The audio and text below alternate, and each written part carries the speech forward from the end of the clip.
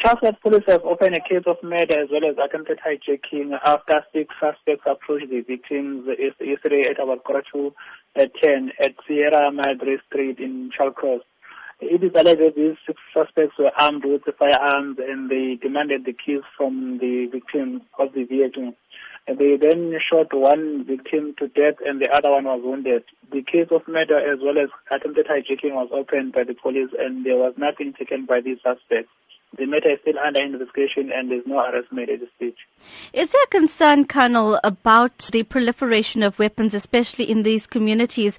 There are unconfirmed reports that they were using AK-47 rifles. Yes, that is why we are appealing to the members of the community to work together with the police by identifying those people or those suspects who have got illegal firearms and report them to the police.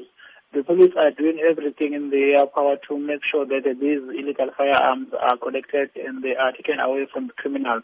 The members of the community can report such people who are in possession of such firearms to the police so that the police will arrest and recover those firearms.